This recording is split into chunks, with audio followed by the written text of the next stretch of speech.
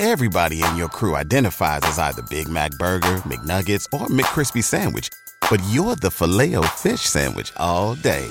That crispy fish, that savory tartar sauce, that melty cheese, that pillowy bun. Yeah, you get it. Every time. And if you love the Filet-O-Fish, right now you can catch two of the classics you love for just $6. Limited time only. Price and participation may vary. Cannot be combined with any other offer. Single item at regular price. Ba-da-ba-ba-ba.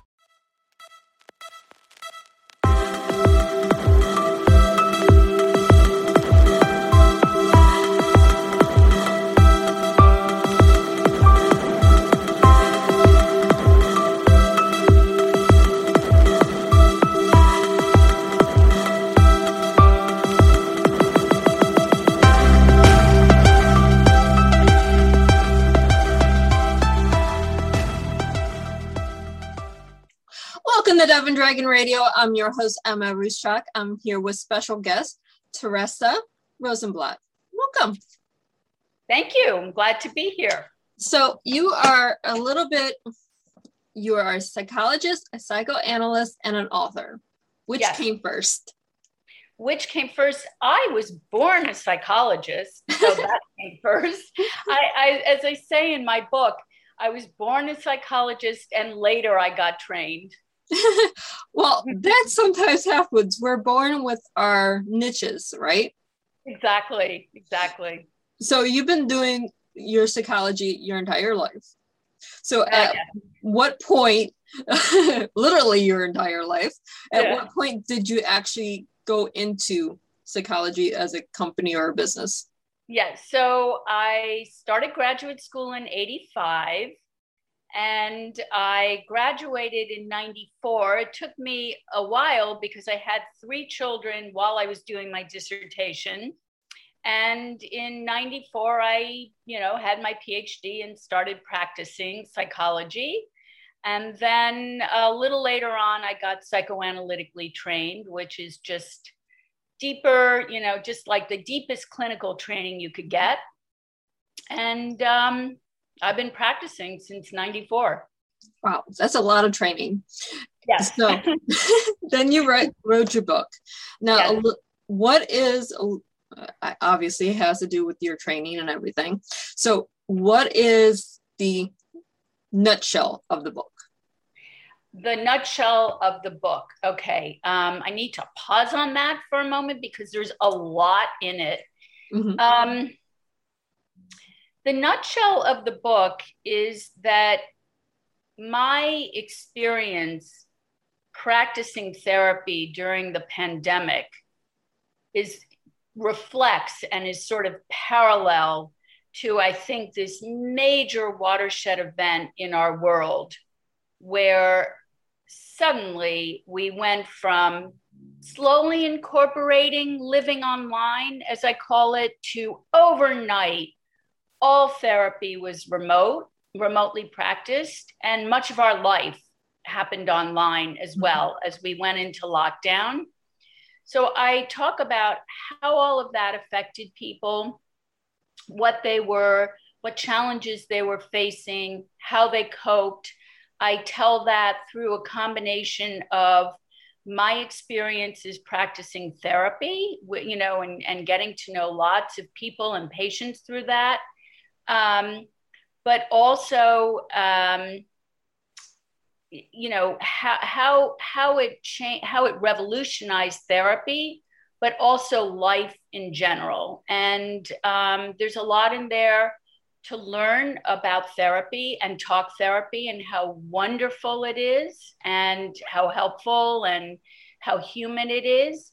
There's a lot about life and coping and crisis. And then a lot about how to make, life in a crisis work and how to make remote therapy and remote connecting with others work. Yes, there is a lot of information there. I mean, if you just go from 2020, just say 2020 in general, because, reset year. We have to learn how to cope. We have to learn how to deal with isolation. We have to deal with things that we didn't want to deal with. at the same time, there's so much room to grow from it. Yeah. So you said two words that I think are really key. We didn't want to deal with it. And my attitude and my approach is life is filled with things that we don't want. Mm-hmm. And the question is, can we accept it? Because we have no choice. We must adapt when we have no choice. We must make lemonade out of lemons. Mm-hmm. And can we even take it a step further and see it as an opportunity? And one of the reasons that I wrote the book, and maybe this is your nutshell that you didn't get from me at first, was I really wound up seeing it as a huge opportunity. And I have changed my life. It gave me an opportunity to make changes that I couldn't figure out. I knew needed to be made, couldn't figure out how to do it, so locked in my lifestyle.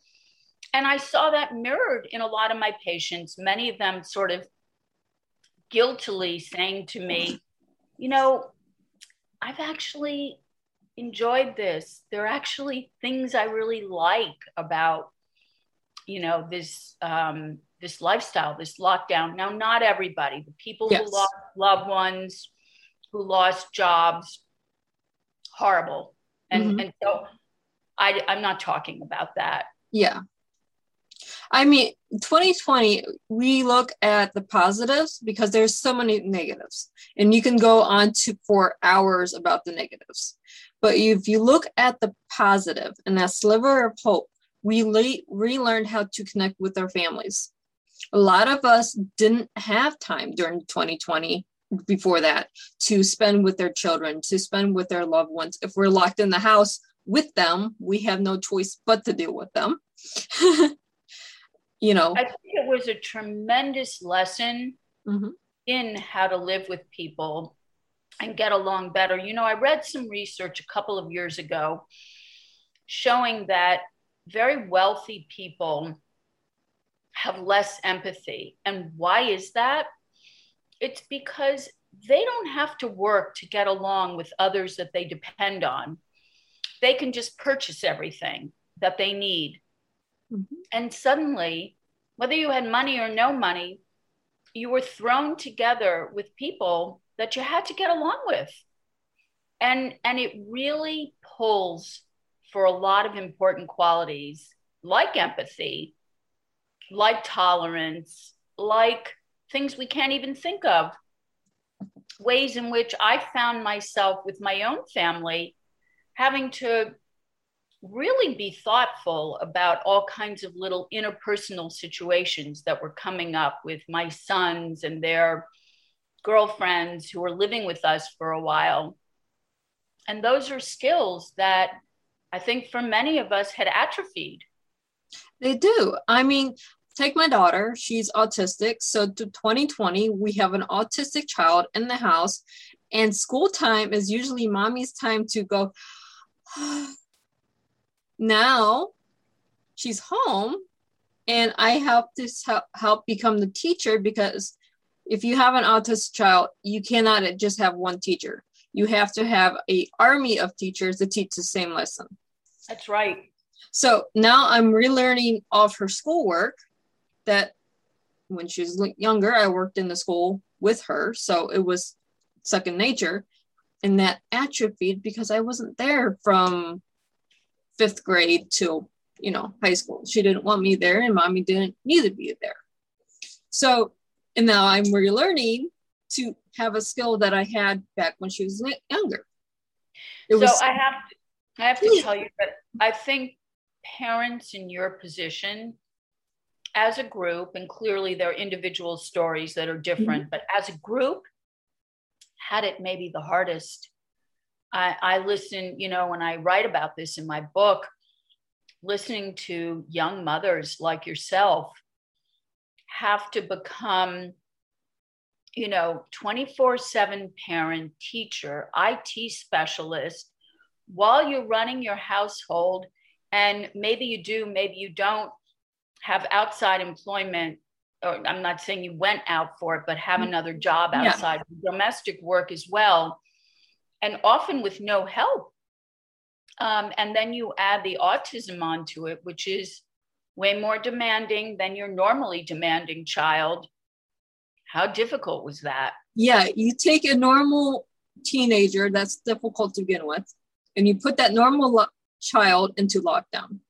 So you already have issues. Then you put the autism or the special needs on top of that, and you have like 6 children in that one. That's the basic analogy that I can come to. That's right. And people don't understand that. And the better you manage it, the less people understand it, right? They just see you managing. They don't know what you go through. Right. They see, we have this podcast, you see this, but I also have my own company. So I'm running my company, running my household, becoming mommy, and becoming teacher all during 2020. And how about the IT? I that's the part that I think of, because I am so bad at technology. Mm-hmm. If I had to help my child learn, go to school and deal with the technology, I don't know what I would do. Well, she was in web page design, so she's actually teaching me the tech. Oh, so, all right. So that was a plus. There's a trade-off there. There you go. Yeah, there is a trade-off. So I didn't have to learn the tech. She had to teach me the tech. Well, that might have been one of those silver linings. Mm-hmm. It is, because now her teaching me the tech is leading into another opportunity for me as a business owner. Oh, interesting. Yeah, so her skills of teaching and being able to come to my level of understanding has helped me in another project.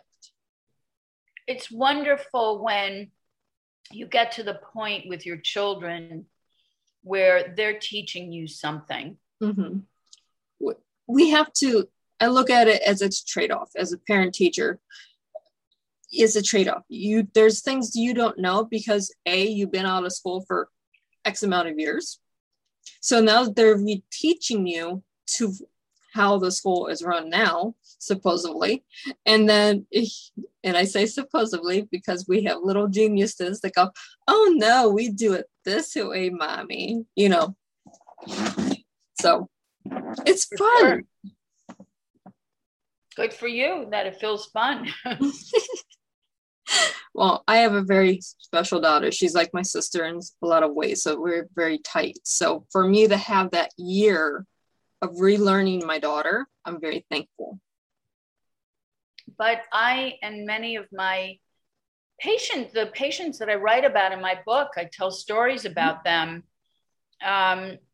Most of us have found the same thing when we had children that came back home or were home all the time, as opposed to just at the end of the school day. I found that I got to know my adult, all 3 of my sons are young adults. I got to know them in a way that I didn't before. You think you know your kids, and then they leave the house and they continue to develop and launch their lives. And they develop sides of themselves that you don't really know about if you're not with them in a concentrated period of time. And I got to know them in a whole different way. And they all have a partner in their life. And I got to know those partners, the women in their life in a new way. And it was really special. It was. I mean, we get to relearn our parents. We get to relearn our kids. We get to relearn our grandparents if they're still around.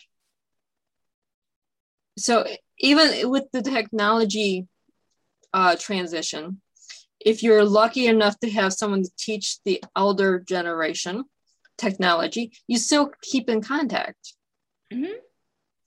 And you relearn them, because now you're, oh my goodness, so dad, mom, grandma, whatever, is trapped in a house by themselves. Are they okay? So what are you doing? You're calling every day now. Now you're bugging them. My dad would say, quit bugging me. He lived alone for 20 some years. So it was, now why are you calling every day? Well, I'm worried about you. Yeah, absolutely. So it was just a trade-off, but at the same time, as a business owner, it expanded my business. Why? Because I went back, I seen the problems. Now I can expand. Yep. And I got to write this book. Mm-hmm. That was an opportunity. I sat down and I thought, wow, this is really a revolution. There's no technique, there's no theory for practicing therapy solely remotely. And I became fascinated, and I started taking notes on what I was noticing, what I was observing, what was I going through, what were my patients going through, my family, my friends. And every day I would write, and it became a book, and it gave me meaning during the lockdown. It gave me a sense of purpose. It gave me a way to sort of organize my downtime. Mm-hmm. It was wonderful. I mean, did we have downtime in 2020? No, we created new work for ourselves. Mm-hmm. Well, some people did, mm-hmm. not everyone. No, not everyone. I mean, I think people discovered what they wanted to discover. Mm-hmm. For me, a lot of it was filling it with, seeing patients and feeling like I could be there for them when they really needed help. Writing my book. I got a lot out of going out in nature, and I know I wasn't the only one who just mm-hmm. sort of rediscovered nature. Other people discovered other things. I was listening to an interview with a restaurant worker, a few of them who, said that they discovered taking naps during the day. They read novels that they hadn't read and, loved it. So some mm-hmm. people got downtime that they didn't have before. Right. I mean, okay, so we have our restaurants that were bustling and always busy. And if you worked in a kitchen and you were the sous chef or the manager, you work anywhere from 60, 80 hours a week. Mm-hmm, exactly. I know the restaurant business. So you don't have downtime. You don't have 5 minutes. You're up and in the store. Even when you're home, you're still working on stuff for your restaurant. That's right.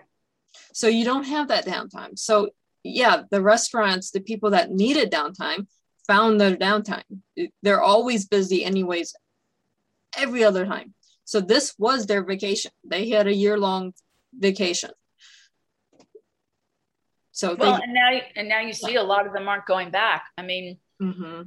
I'm in an area right now where the restaurant life has been severely curtailed because they can't get help.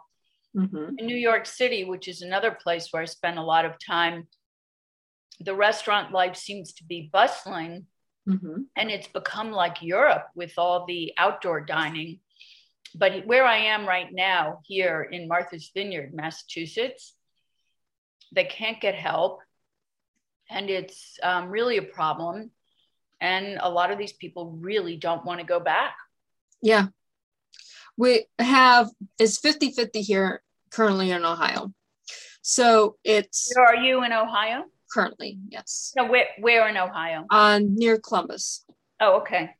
So we have the restaurants like Olive Garden and Texas Roadhouse and things like that are coming back. Then you have the smaller restaurants that are just struggling to get by. Yes.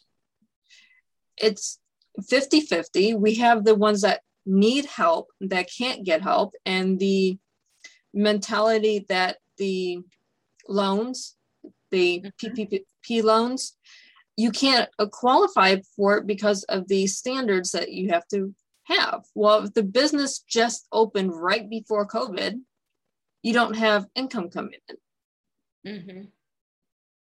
So you can't qualify for a PPP when you put all your life savings into building this new company, and you don't qualify because you didn't have the sales to equal a year worth of sales before, so they can't get help. Terrible. So it goes to mindset. So what are they doing? It's just depression, and they don't see any silver lining to the 2020 pandemic. Yeah. Well, look, I know that I feel very, very lucky that the pandemic was a silver lining to me and to many others. I mean, yes. that's sprinkled throughout my book, but not at all for everyone, not at all. And even for people like me and yourself who can view it as an opportunity, I think we have to acknowledge that there have also been tremendous losses through the whole thing. And it's not over. You know, people are talking about post-pandemic. We're not post. We're still in it. Very much so. I mean, there's a chance it will go on for the next 10 years. Seriously. It's not going to go away just overnight. It's not going to go away because of vaccines that are still in development. Let's get real. The vaccines are there, but they're not, have these extensive testing yet.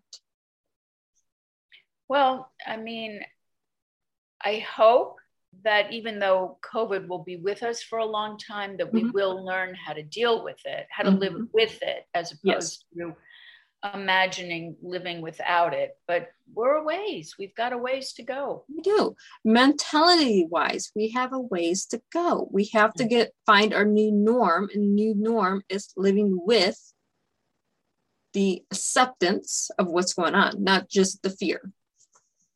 Agreed. So where can our listeners and our viewers find you? They can, let's see, I don't have a website. Bad me. They can find me on LinkedIn. Okay. They can find me, I just started a blog at Psychology Today called, oh gosh, I don't even remember the exact name, but look under Therese Rosenblatt. Okay. We'll look you up through Google and find you. Yes, Google, and the name of my book. Not having a website. and just the name of my book, How Are You? Connection in a Virtual Age, a Therapist, a Pandemic, and Stories About Coping with Life. Yeah. So those are a number of different places to find me. I mean, you make it easy. I mean, there's not too many people with your name. So that is true. So you make it really easy. It's not John Smith and you have to go through 5,000 John Smiths to find the right one. You can thank my parents for my name.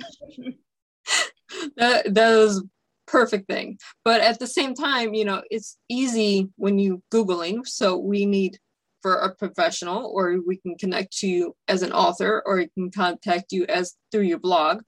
So we can find you, and there's many outlets that people can find and listen to you and get more information.